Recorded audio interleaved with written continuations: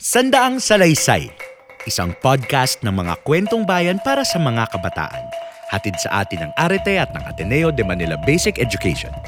Ang kwento natin ngayon, kung bakit gusto ng Bagobo ang pusa, mula sa Philippine Folklore Stories ni John Maurice Miller at isinalin sa Filipino ni Paulo Venbi Pakulan at babasahin ni John Carlo A. Bunsay.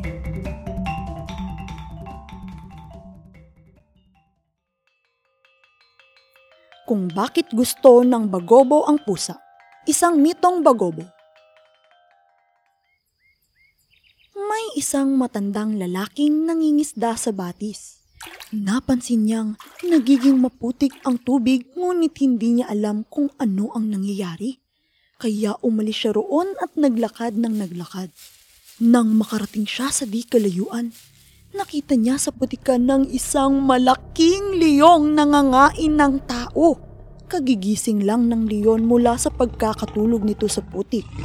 Sabi nito sa lalaki, "Kung hihilahin mo ako mula rito sa putik at sasakyan mo ako patungo sa aming bayan, bibigyan kita ng maraming bagay."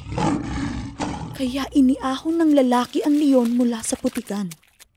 Tumayo sandali ang leon at sinabing, "Ngayon ay kailangan mong sumakay sa akin." Kaya't sumakay ang lalaki sa likod ng leon at naglakbay hanggang sa marating nila ang isang malawak na pastulan. Saka sinabi ng leon, "Ngayon ay kakainin kita." Sumagot ang lalaki, "Ngunit hanapin muna natin ang kalabaw at magtanong sa kanya." Pumayag ang leon kaya't naglakad sila hanggang sa matagpuan ang kalabaw. "Gusto mo akong kainin ng leon?" reklamo ng lalaki. "Tama, kainin mo siya, leon," tugon ng kalabaw. "Dahil palaging nakasakay sa aking likuran ang mga tao at nilalatig ko ako." Maraming kalabaw sa pastulang iyon at lahat sila ay sumang-ayon.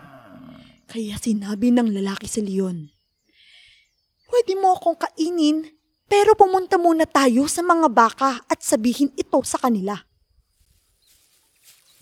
Hindi nagtagal ay narating nila ang tahanan ng mga baka at sinabi ng lalaki sa mga ito na gusto siyang kainin ng leon. Sabay-sabay na sumagot ang mga baka, "Nako, kainin mo yan, leon, dahil buong araw kaming itinatabay sa bukirin ng mga tao." "Sige," pagsang-ayon ng lalaki. "Pero kausapin muna natin ang mga aso." Nang marating nila ang tahanan ng mga aso, naghimutok ang lalaki. "Kakainin ako ng leon," sinabi ng mga aso sa leon. "Kainin mo ang lalaking ito dahil araw-araw tuwing kumakain sila, pinapalo nila kami palayo sa pagkain." Sa huli, sinabi ng lalaking, "Siguradong kakainin mo ko, leon. Pero puntahan lang muna natin ang pusa." Nang marating nila ang tahanan ng pusa, natagpuan nila itong nakaupo sa may pinto at nagbabantay sa kanyang magandang tahanan. Mayroong kakahuyan ng nyog sa paligid nito. Mag-isang namumuhay ang pusa. Sinabi ng lalaki sa binibining pusa, "Gusto akong kainin ng leon." "Sige, leon," tugon ng pusa. "Ngunit humukay ka muna ng malalim na butas sa lupa. Mag-uunahan tayong pumasok sa butas. Kapag nauna kang tumalon, matatalo ako at mananalo ka." Tumakbo ng mabilis ang leon at tumalon sa butas. Dali-dali naman siyang tinakpan ng pusa ng lupa at bato hanggang sa siya ay mamatay. Ngunit bago siya tuluyang mamatay, tinawag ng leon ang pusa at sinabing, "Sa tuwing makikita ko ang iyong dumi, ay kakainin ko ito."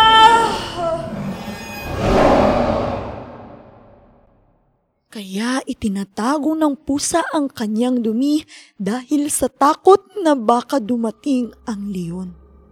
Ang leon ay aso na ngayon ng buso. Masasamang espiritong matatangkad, mahaba ang pangil, iisa ang mata at tulad ng aso'y kinakain ang anuman, pati mga bangkay.